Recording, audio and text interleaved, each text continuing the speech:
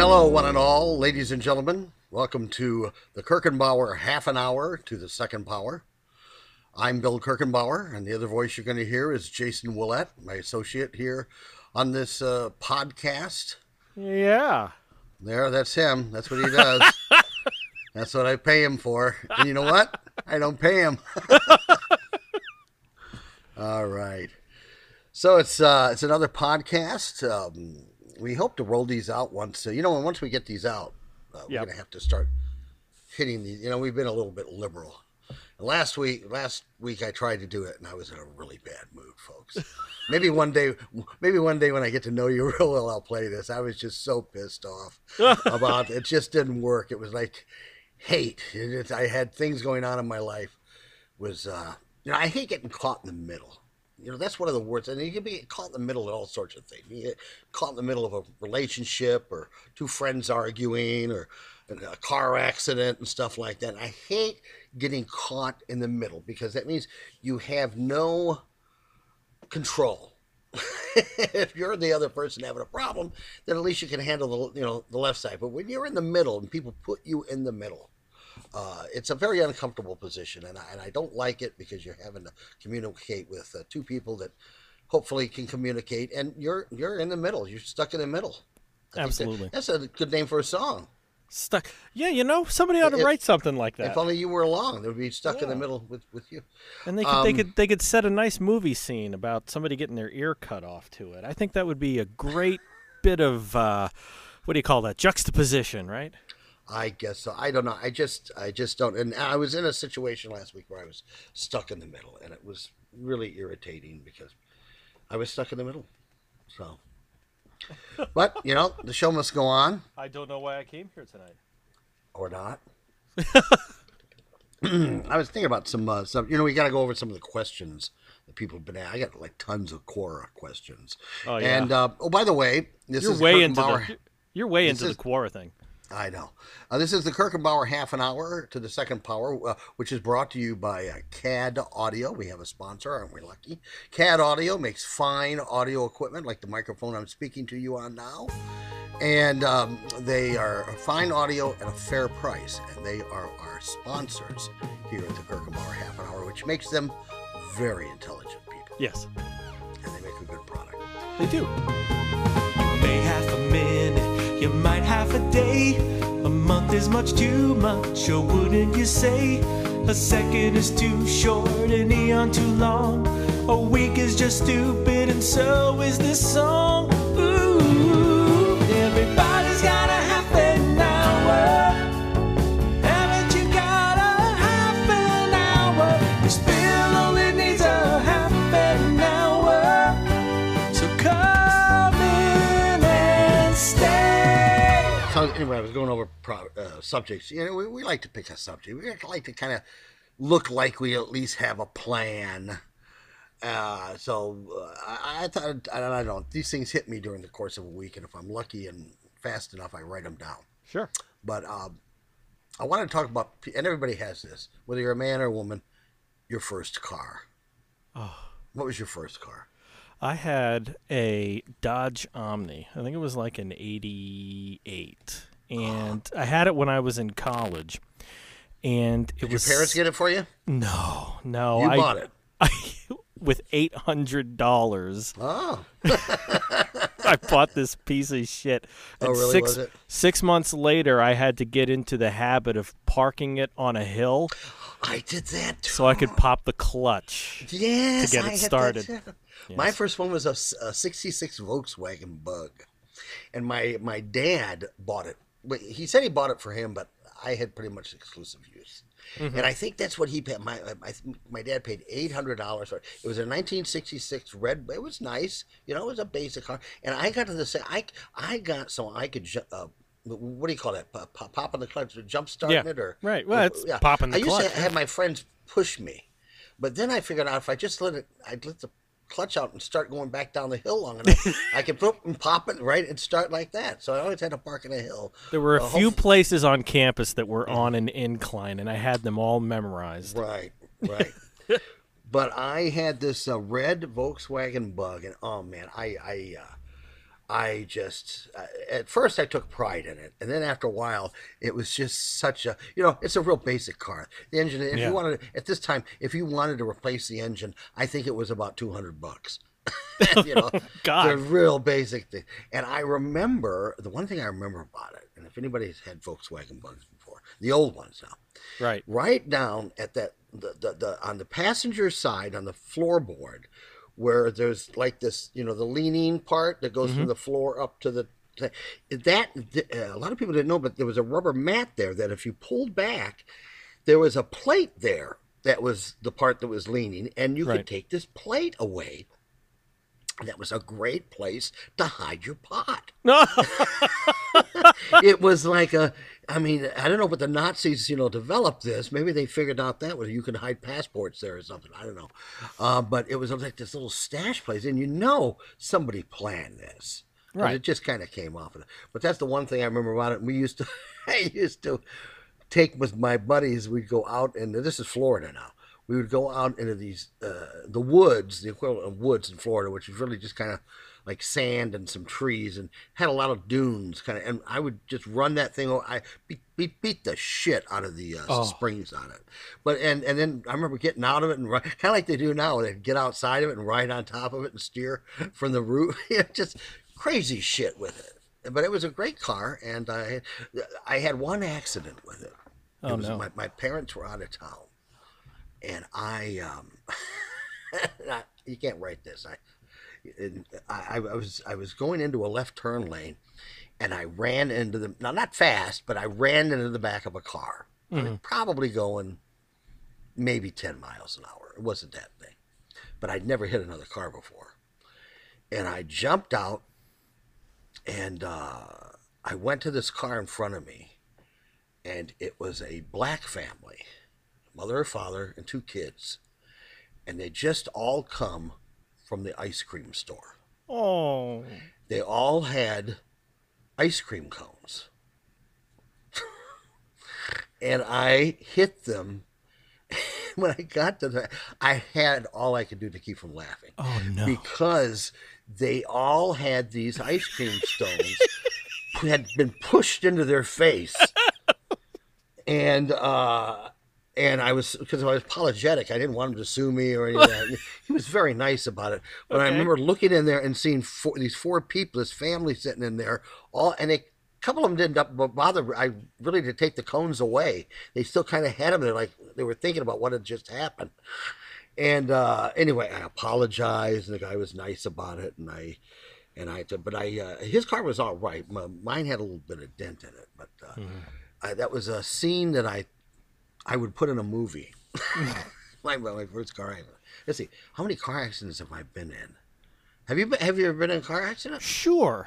Nothing like major, devastating, major. Yeah. I mean, there was one time maybe 15 years ago that I hydroplaned, going at speed on the highway. Yeah.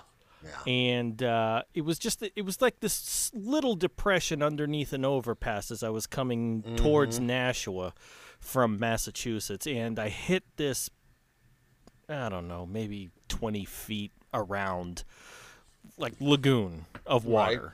Right. And I spun all the way around and just hit my ass against the guardrail, and the whole back half of this Toyota Echo was destroyed. And, Toyota Echoes are not big cars. They're just little tiny. Echo, yeah. Little compact thing. It was kind of their little, remember in like the mid-2000s, ugly compact cars were in again. Like they had the Yugo, things like something like that. The Fit, and then the Scions. They still make the Fit. Yeah.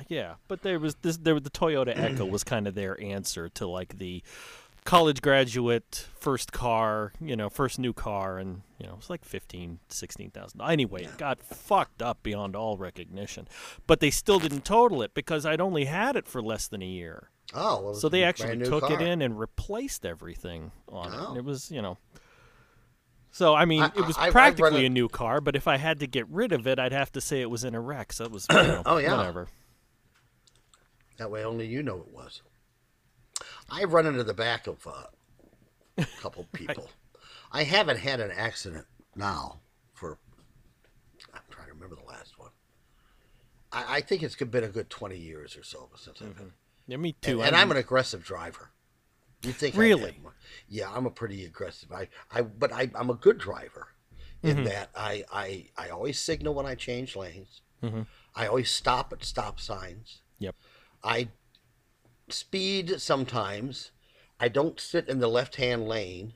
That's the big thing that here where I live now, people are complaining about people that sit in the left-hand lane and just kind of, go. But I don't do that. I'm not, all in all, but I'm a very aware driver. I see ahead of me. Well, I had driver's ed. They don't do that anymore. No, of course they do. Give driver's ed.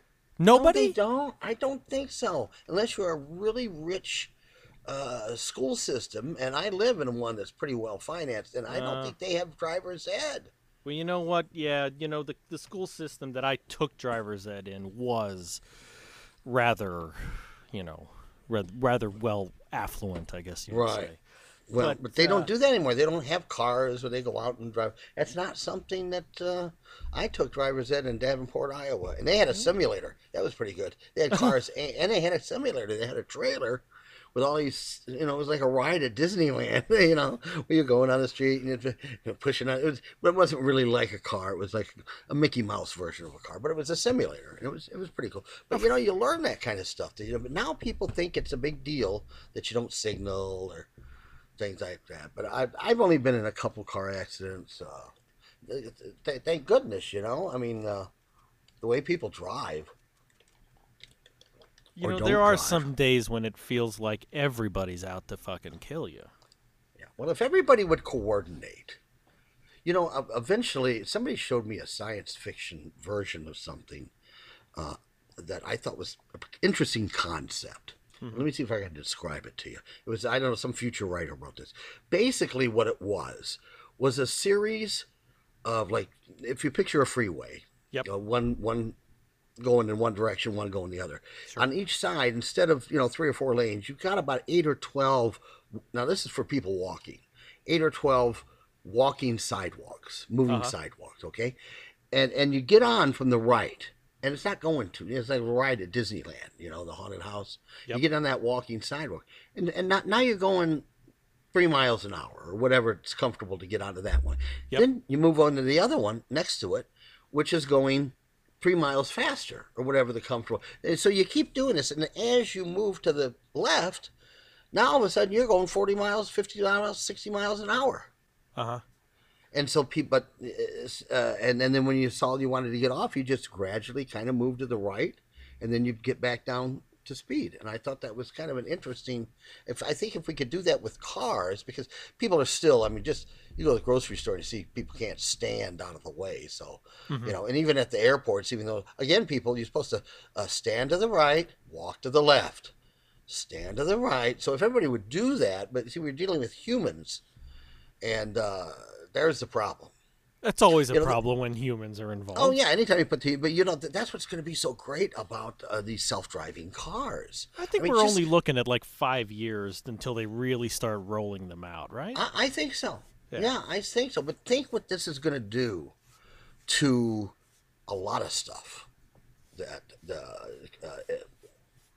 concerns businesses that have to do with people driving badly. The insurance business. Now, if we can get it down so there's no accidents anymore. Yep.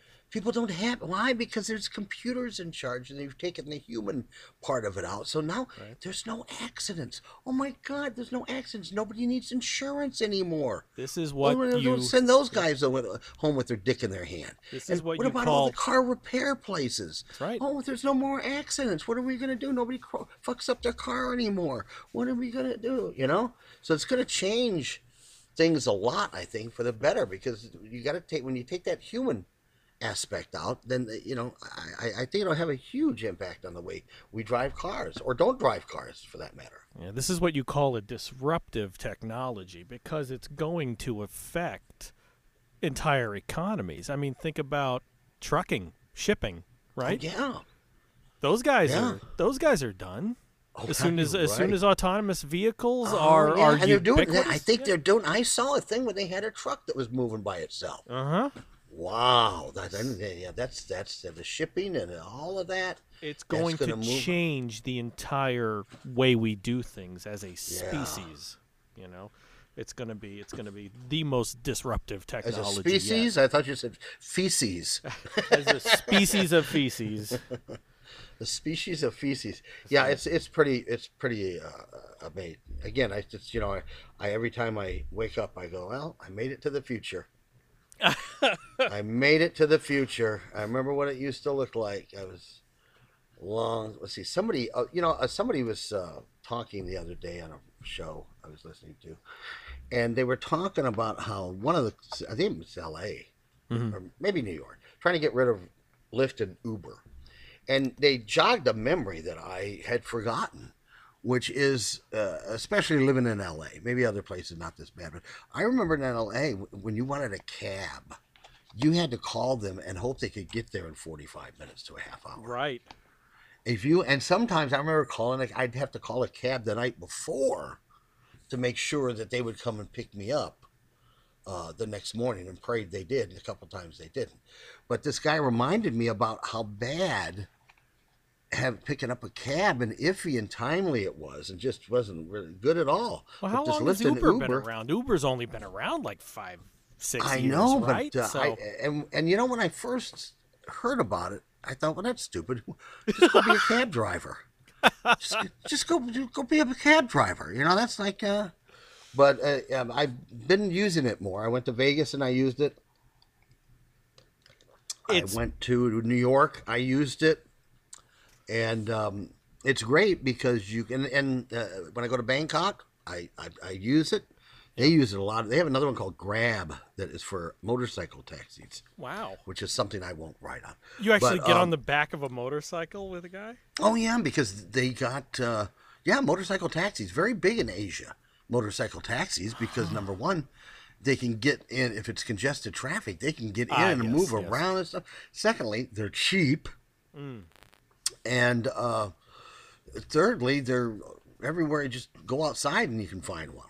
Right. So you see a lot of motorcycles over there. In fact, in Vietnam, you go to Saigon. I said, well, I was there. This is not a city of people. It's a city of motorbikes. And it really, truly is. It's just they're up on the sidewalk. We have to walk on the street because they're parked on the sidewalk. They're like little mopeds, right? Like little 2-stroke engines, yeah. Yeah. Kind of little. Well, some people have motorcycles, but the amount of two-wheel transport. And I've seen as many as 5 people on a motorbike. I swear to God, I see it in Thailand. Not at Cirque du Soleil, but like out on the streets. Oh yeah, right out on the street. Oh yeah. In fact, I have a great book my son bought me a couple of years ago.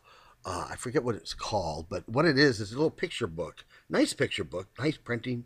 It's all pictures of shit people carry on their motorbikes. And you just go, oh my God, these huge piles of stuff. And you'll see guys riding with other guys carrying a huge mirror, or some guys piled up a ridiculous amount of bales of whatever. And then some interesting stuff, which I think is actually great. There's what I call restaurant on wheels, which is somebody who has taken a motorbike and then fashioned, or I'm sure there's somebody that manufactures these, fashioned some sort of sidecar type of a thing that has a propane tank and a cooking thing and all this, and it's really a restaurant on a motorbike. See, I love places with a really good street food culture. God, I'm so into that. Bangkok is incredible. Into that. It is like the street of the trouble with going to China and there's some of their street food is some of it you just go, when you really look at it, because we're used to sweet and sour pork and beef and stuff, but you get over to China, it gets real. I mean, it gets hardcore. A lot of the stuff you just go, no, I don't know about that. Well, I don't think I'm your average tourist. One of my favorite places to go is Chinatown in Boston. And, man, you walk down that street and there's windows with just gorgeous lacquered ducks hanging in the windows.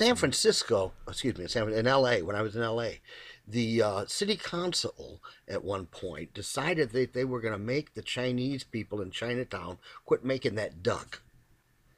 because Peking duck, I think it's called, because Yes. it was theoretically very toxic with bacteria. For all intents and purposes, it should be like chicken laid out in the sun but they've been making this for 2,000 years, Yeah, and they've never had it. But that didn't stop the city council. So what they did was they made this law telling the Chinese people that you can't make that anymore because that's just too dangerous. It's got and there was such an uproar and and people just causing shit. And we've been making this for 2,000 years. Absolutely. And so they've decided to reconsider, and they went down there and they rescinded their edict because they just figured out, it should be bad, but it isn't. Somebody once proved the 5-second rule once too. You ever heard the 5-second rule? If you drop something on the ground. Yeah, they said somebody studied that and said, you know what? It's actually pretty true. Yeah. Yep. Now, if you pick something up in 5 seconds, it's not going to be really much. It doesn't hurt it that bad. Now, I wouldn't do it in a men's room at a texticle station. Well, I was going to say, when we're talking about restaurants, I'll go into a B. Hell, I'll go into a C. I don't care. Yeah. Well, that's providing they have that. A lot of places don't have those rating systems. Right. That's something that is initiated by the local government. They don't. Not every place has ratings. I see it in a few cities. Here's my rule. If I go in there and there's nobody else in there, I go, And I have to say, over the years of all the eating that I went into restaurant, and I've eaten a lot of restaurants by myself with other people, but when I go into, I got to the point where I would open up and look at it, there was nobody in there, I wouldn't go in. And I think that still holds true. It should be somebody. Now, were there years in the 80s that you were what they call a road comic, where you were constantly bing bong in between clubs? Yeah. Really? I started out when comedy, as we know it now, started out. Because up until the existence of the Improv, the Comedy Store, that was pretty much it. I mean, it was either New York at the Improv. Yep. I think there might have been another comedy place in New York. The Cellar, and maybe. the Comedy Store. That was pretty much it. Right. I mean, aside from nightclubs where Lenny Bruce used to appear in New York, and the upstairs at the downstairs and that kind of a club, and maybe Vegas, there were no places where there was just comedy. Comedy people didn't know it. So the Comedy Store was really, and I wasn't one of the original people at the Comedy Store. I think I came in, I'm going to say probably 4 years after it started. Because there was some people there who were at the very beginning. But I came in, when I came in, the hot comic was Tim Thomerson, who still worked the club there. He was like, everybody just, and he was amazing. He's an amazing performer. He went on to be an actor, and but he would do these characters and these things. Tim was quite a talent, quite a dynamic talent. Mm-hmm. And then Freddie Prinze, of course, had his show, and that was on the air, and he would come into the Comedy Store. And Jimmy J.J. Walker, used to come into the store, and he would get up, and he would, so it was quite, Jay Leno was there because he had come from New York, but nobody knew who he was. But he was good. He was great. He was very. Jay was. I mean, he was at that. Even though people were famous, when people would go to see him, and they say Jay Leno, and I don't know who Jay Leno is. He always did a great show, and people always. But there were probably, I'm going to take a guess and say there were 200 comedians that would come to the Comedy Store, get some dates sometimes, because you would call in on Monday. That's what you do. You would call in and to the thing, say, have I got any to get your times? Yeah. If you were lucky enough to get times. And so you'd call in on Monday, and they'd say, okay, here's your times. You'd write your times down, and then you'd show up, and, hopefully within some period of that time, you'd get on stage. A lot of comedians used to go on forever.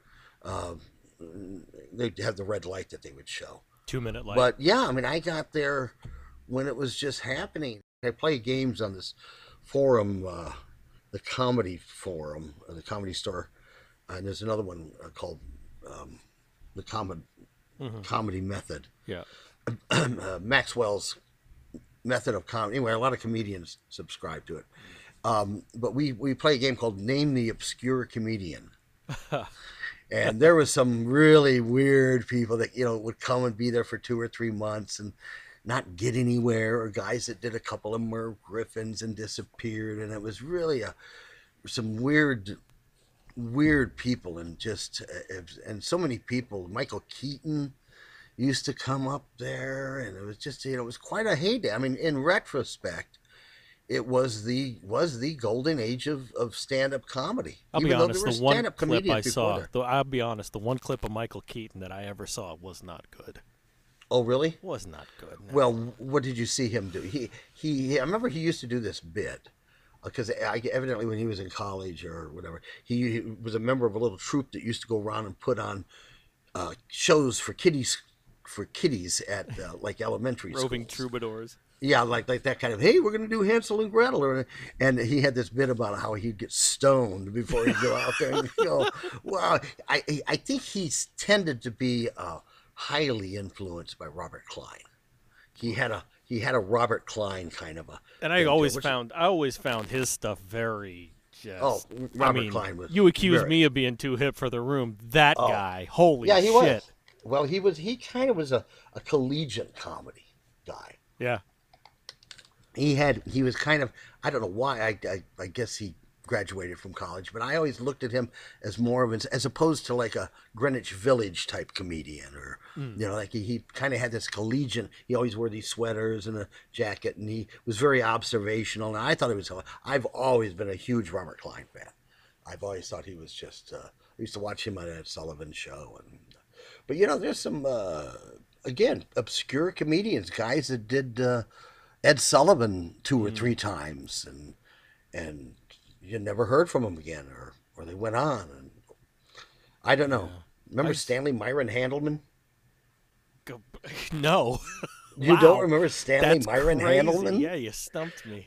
Oh, he was he was kind of a Merv Griffin comedian, because he was from New York. And he was this nerdy, almost Jerry Lewis Jewish type guy. Yeah. He would wear this one of those hats that kind of clips at the front, and he had big glasses and kind of bucky. I mean, he looked kind of like a Jerry Lewis with a hat and glasses on, like the Nutty Professor. Yeah, kind of like a Nutty Professor look. But he was very funny. I remember this one joke he had. A lot of people pronounce words wrong. Like a lot of people will say milk. It's not milk, it's milk. And then a lot of people will say fillum. It's not fillum, it's milk. That was the joke. That's good. And I remember thinking, wow, it's funny, really but absurd. It's really weird. Isn't that absurd? Well, he was, and I met him a few times, and he was just a weird little guy. He had pretty good success, and then he got hit by a car in Los Angeles at one point, and I guess it screwed him up pretty bad. And I don't think, and then he went away, and Sandy Barron, remember Sandy Barron? Mm-hmm. Yeah, he played. There's somebody wrote a story about him. He was very successful too, and it was kind of a sad story, because he had. One of these comedians, I guess he lived out in the valley, and he had a success, and then he didn't, and then he got on Seinfeld to play one of the neighbors, or one of the asshole neighbors of his father or something, and had a little success. And this guy that had a restaurant, he would, I guess, kind of like a diner, Sandy Barron would come in there all the time, and after he died, he realized that this guy that came in all the time was Sandy Barron, and the guy wrote this article about it. It was kind of sad, actually. But it was just there's so many great. Pat McCormick, remember Pat McCormick used to be on the Tonight Show. Oh, big! I've been lucky enough to at least meet some of these, but it really was a comedy in Los Angeles in the 70s and 80s was just busting out all over. I can't think of Pat McCormick without thinking of the Mel Brooks films from. No, he used to be a writer on the Tonight Show. He was a huge guy, wasn't he? Big guy with a beard. He used to come on there every year as the Baby New Year. Oh, he'd have a diaper on. Okay. It was a big guy. He was like 6'8". Yes. And he was just weirder than shit. I mean, the stories I'd hear about him. I was thinking of somebody else. Shit. Oh yes, and then of course one of my favorites, Harvey Korman. That's who I was thinking of. Oh, Harvey Korman. I played golf with Harvey Korman. You did? You do? Yeah, I did. I did. Yeah. I was at a celebrity. I'll tell you a Harvey Korman story. I was working at Carl Reiner. I don't know if he still does, but he used to have this yearly golf tournament and weekend celebration down in this place right near in Encinitas. No, it's a big golf course, like north of San Diego. It's right there, Oceanside. I forget. It's an area, La Costa. I think that's it. La Costa, I think, is the name of the golf course, and it's a big resort. And it's a lot of famous people have gone there because it was near Del Mar, which was where the race horses were. So way back in the 50s and stuff, Desi Arnaz and a lot of the stars and stuff, they would go down to the racetrack there and gamble, and then they'd go and stay at this resort. Anyway, so I'm digressing. So Carl Reiner had this big celebrity golf tournament. and I don't know if people know about celebrity golf tournaments or why they exist, but basically they're fundraisers. They get a lot of local people who have money. You pay some money and you get to play with a celebrity.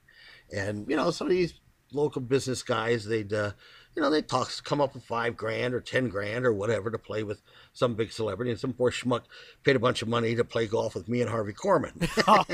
That sounds good, though. I mean, actually, it was just, but that's how they do it. And then at night they have a dinner, and then if your team wins, you might win some. I don't know. It's just something. I mean, if to do something like that, I'm not interested in playing golf. I'm interested in hanging out with. Well, that's what you do. You get to hang out with big celebrities. I mean, think about it. You get to play golf with Arnold Schwarzenegger. You get to say that. So, and there's guys. Listen, there's guys that got a lot of fucking money around this country that own laundromats and drive-in theaters and no drive-in theater bars, and people have a lot of people. People forget there's really rich people in Davenport, Iowa. Right. So they have these, and they pay this money and they come and play. So anyway, I was playing, and Harvey Korman was there. And we were on the last of 18. Now, I've played golf. My dad made me hate the sport because he would make me go caddy for him when we lived in the Presidio in San Francisco. Yeah. And it was usually a Saturday or a Sunday afternoon where I'd rather be playing with my friends, and I hated it.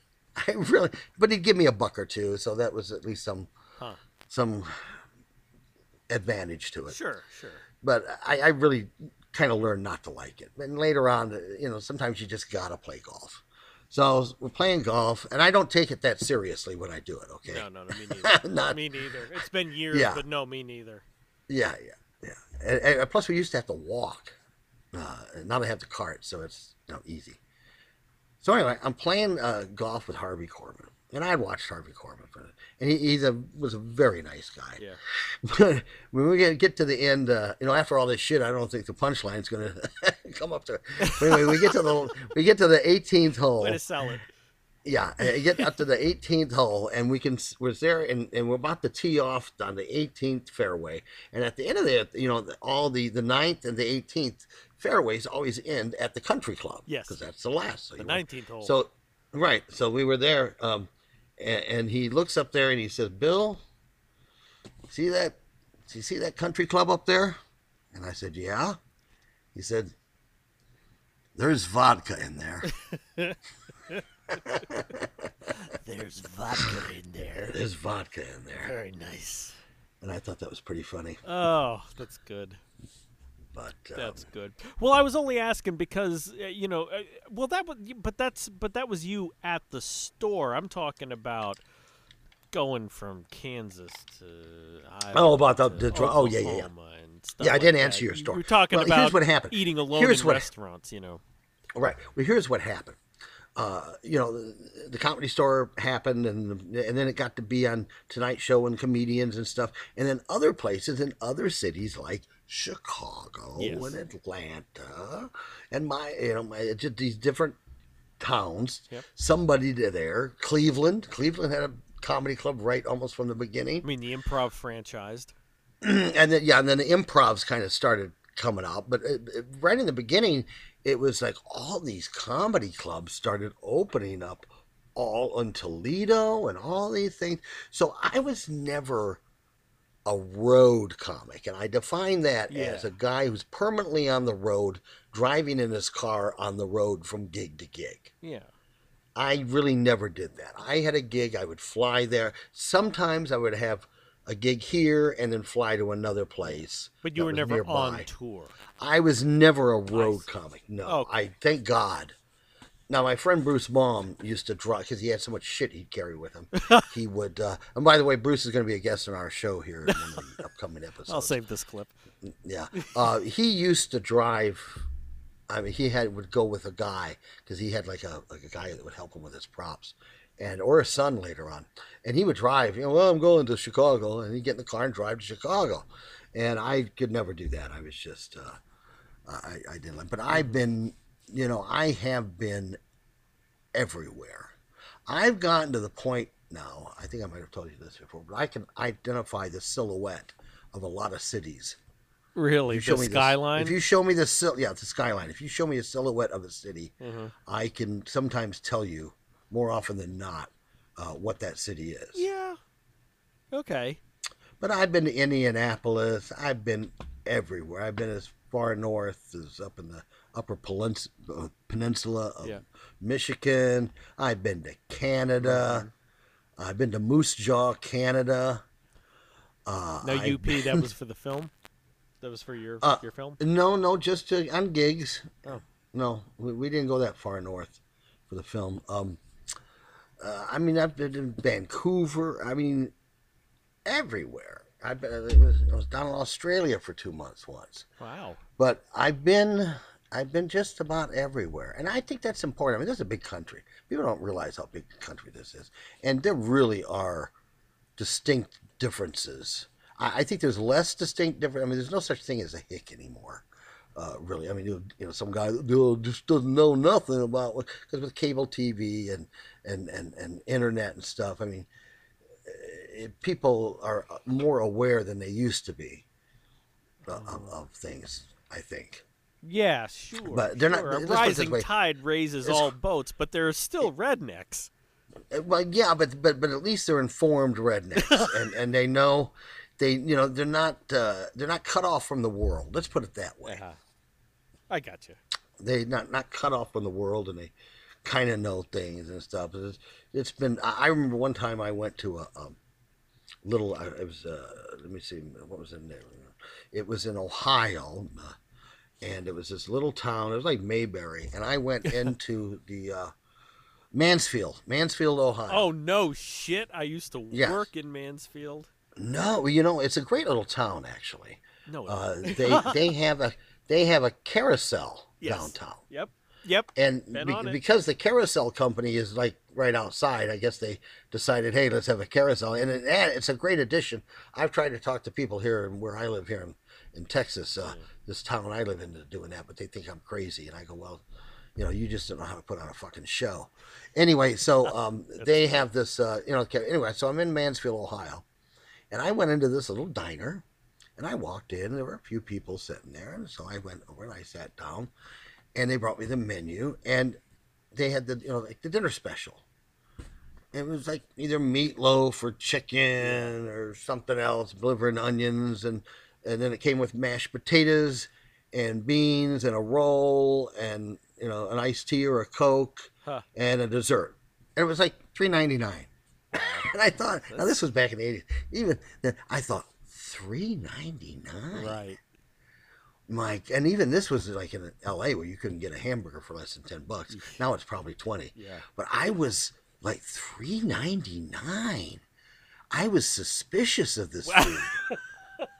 I thought, what are they going to give me for $3.99. And you know what? It was delightful. They rolled out a pretty damn good dinner. Yeah. And I was, but see, that's the difference between. So what I'm trying to say is, there's a big difference between living in L.A. Yes. and living out in the middle of the country where you can get a nice meal for $3.99. In fact, I was watching because one of our reality shows, they take place in Missoula, Montana. Yeah. And I used to do these Budweiser tours with this guy that had a thing with Budweiser. Uh-huh. And we were doing, years ago, it was me, George Miller, and Stephen Wright. Oh. Who Stephen Wright, if you guys don't, he's hilarious. Yeah. Absolutely hilarious. Still around, and what you see with Stephen is what you get. Doing comics Maybe we can come get home him. not too far in the future, I think. Oh yeah, he's very, anyway, so it was me and George Miller and Stephen Wright. And we had done this show, I think it was like in a Holiday Inn, and we'd done the show. A lot of people showed up. I think it's a college town, if I'm not mistaken. So George Miller, if you remember George Miller, George was like a big Baby Huey kind of guy. He was just a big kid was what he was. And Stephen Wright is Stephen Wright. Yes. I mean, he's kind of out there. And me, I don't know how to define me, but I was the odd man out. I was kind of in charge. Let's put it that way. So we're back in our room. We're back, and we had this big suite and everything. And the door shut. Knock comes the door. I open up the door, and there's 3 cowgirls standing there. Cowgirls With jeans and hats and blonde hair. I think one has some Daisy Dukes on, and they both had bottles of champagne in their hands. Like costumed as cowgirls. No. This was just their regular real daily... cowgirls. Oh, real cowgirls. Okay. Real okay. cowgirls. No irony. No, this is Missoula. I'm with you now. Real cowgirls. I'm with you now, yeah. And they say something to the effect of, "Hi, we thought you boys want to get drunk." Jesus. And normally I would go, "Oh, Ye fucking yeah, ha." okay, yeah." So I invited them in. They came in. And, George Miller is not what you would call a ladies' man. And Stephen Wright, Stephen, I think, was scared. Well, that's his whole act. That was his whole demeanor was just from being terrified. Yeah. And, he used to have that joke. He said, "Do you ever lean back in a chair and you almost fall backwards, but you don't and you catch it?" I feel like that's the way I feel all the time. Yeah. It's a very funny joke. God. Anyway, so these girls come in, and I'm thinking, well, one of 2 things is going to happen. Right. Either nothing's going to happen, or I'm going to end up with all 3 of them. Because George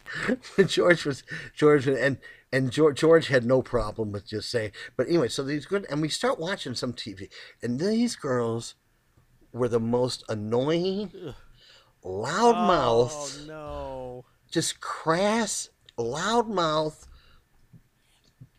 bitches. Terrible. I think ending. They were, and they wouldn't shut up. Oh. They just, and it wasn't like, "Hey, can I dance naked for you?" It was just, so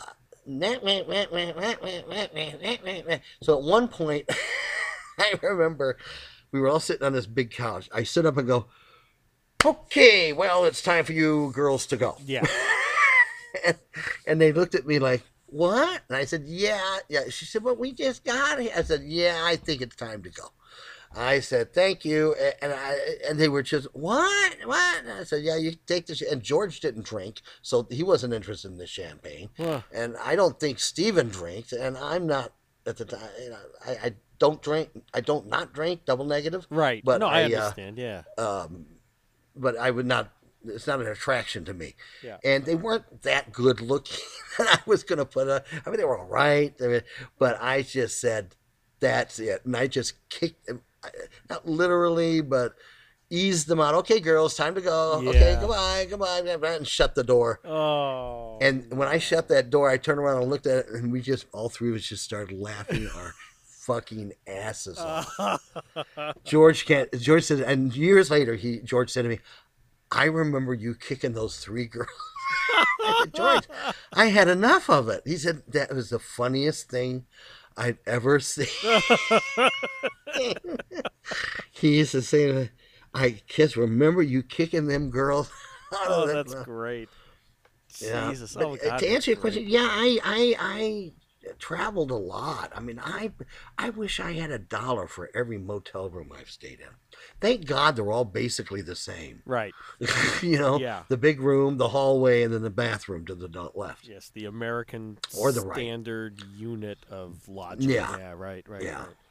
I had a place once. I was in Milwaukee, which is another one of my. In fact, I lived there. I lived there once. Oh. My dad was in the Army, as I've said before, and for some reason we were stationed in Milwaukee at a Nike missile base down along the water of what I think was, I guess, Lake Michigan.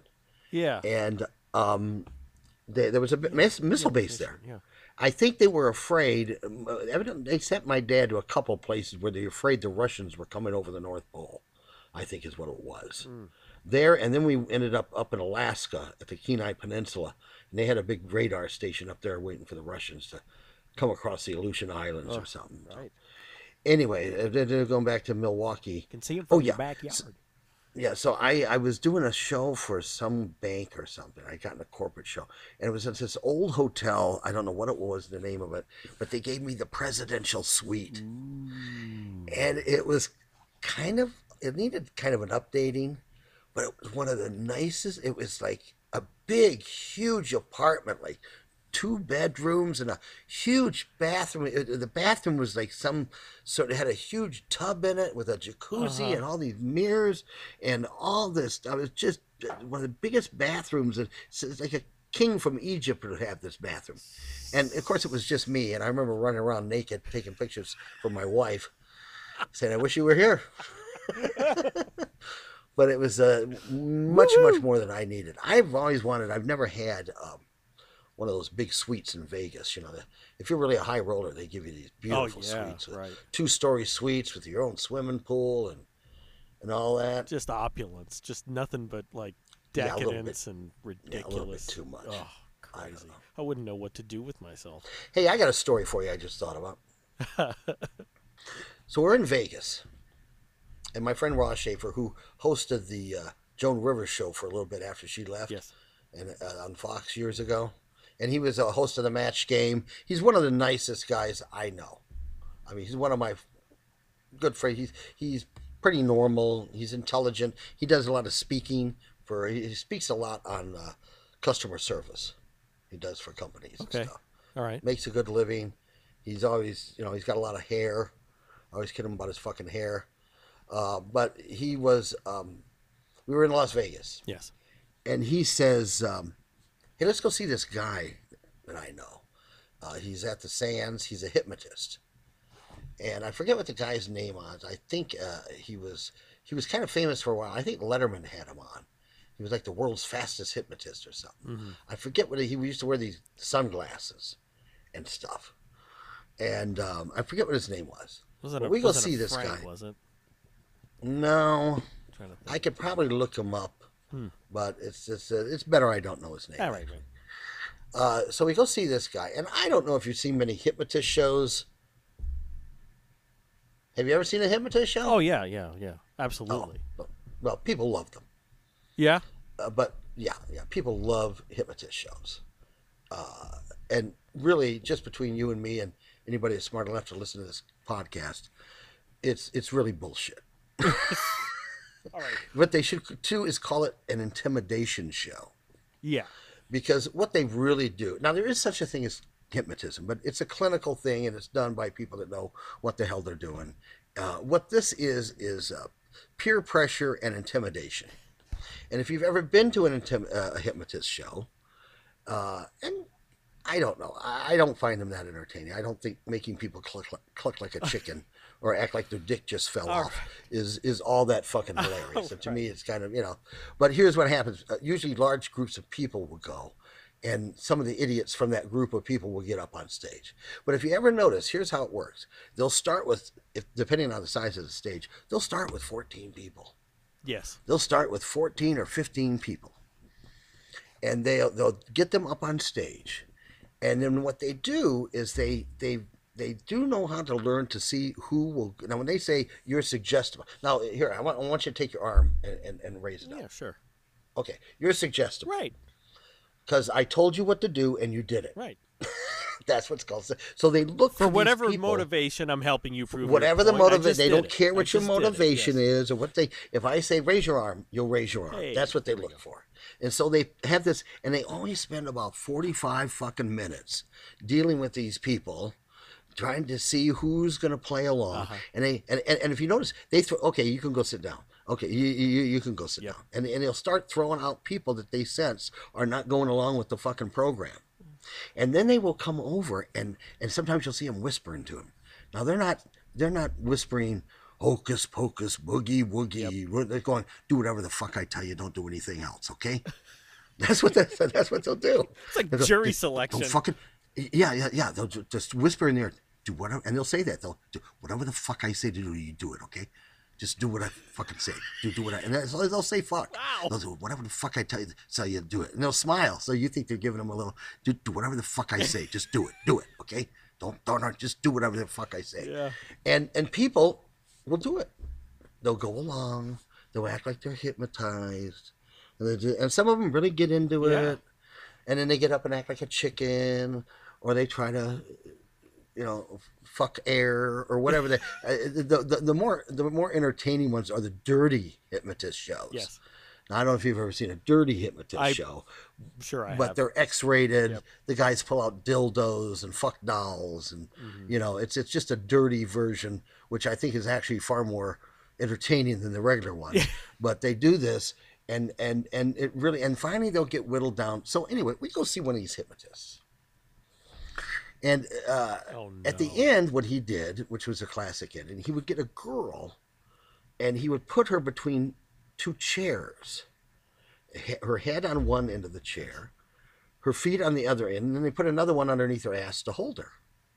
And then he'd hypnotize her, booga, booga, booga, and get her to lay down. And then he'd pull the middle chair out, and she was sitting with this, with her head on one chair and her feet on the other. Yes. And then he would get up and stand on her. Yeah. And ta-da! End of the show. And this guy says to us, he says, which he said to every audience, I will pay $100,000 to prove, if anybody proves that I'm a fraud or that any of this is set up or any of this, I'll pay. I don't know what it was. It was a lot of money. Yes. So I watched the show, and I've seen these guys before, so how you know. So he says to Ross and I, he says, hey, you want to come over to our house? And we weren't doing anything. And Ross says, oh, sure, we're coming to our house. So we go outside. This guy's got himself a big Lamborghini or something or whatever. And we followed him to his house, not too far away. And we get out, and it's like it's like a mansion. It's like kind of a mansion. You walk in with the big stairs and everything. Yep. So, like the Beverly Hillbillies. It kind of looked like that. Oh, really? Yeah. You open it. Property wasn't that big, but it was like a thing with big stairway with the thing and thing. And I walk in. Like a too much money situation. Like you don't know. I don't know. I guess he was making money. I'll remember his name here. And I go over, I walk in, I walk down the thing. Oh, this is a beautiful place. I turn around, and I look down into the kitchen. And I see that fucking girl that he was standing on in the show, making herself a sandwich. She had beat us to the thing there, and I thought, wait a minute. I think I'm going to make myself $100,000. So he comes in, and he goes, oh, yeah, that's Mary. She's been to like 100 of my shows. Act like she was and I said... I don't know. I didn't really call him on it because, it was a guess. So we go and sit down. It was like sitting there. You want to be like Elvis, holding court and stuff. Right. So we go in there, we sit down and we talking to him. And there was no pot smoking or anything. I think we had drinks or something. Right. He liked to talk about himself a lot. And then he finally says to us, he says, I have a tiger. And Ross and I look at each other and look at him. He goes, I said, you have a tiger? A tiger. He goes, yeah. He said, yeah, I have a pet tiger. And I said... It's a big litter box. Why? Yeah. I said, why? He goes, man, I have a tiger. He says, do you believe me? I says, I don't know. He said, well, you want to see it? And I said, well, what is it, in a cage out? He goes, no, it just wanders the house. Oh, Christ. He said, you want to go? He said, you just go upstairs. I said, what? I said, well, so the thing is, I never really did find out whether he had a tiger or not. What? I'm thinking he didn't, but he was fucking with me. Oh. But he might have. I don't know. But I left the house that night thinking, this guy's full of bullshit. This is a Kirkenbauer Half an Hour to the Second Power with Bill Kirkenbauer and Jason Willett. Post-production by Chad Watson. Sponsored by ClearClick and CAD Audio, a Legends of Comedy production.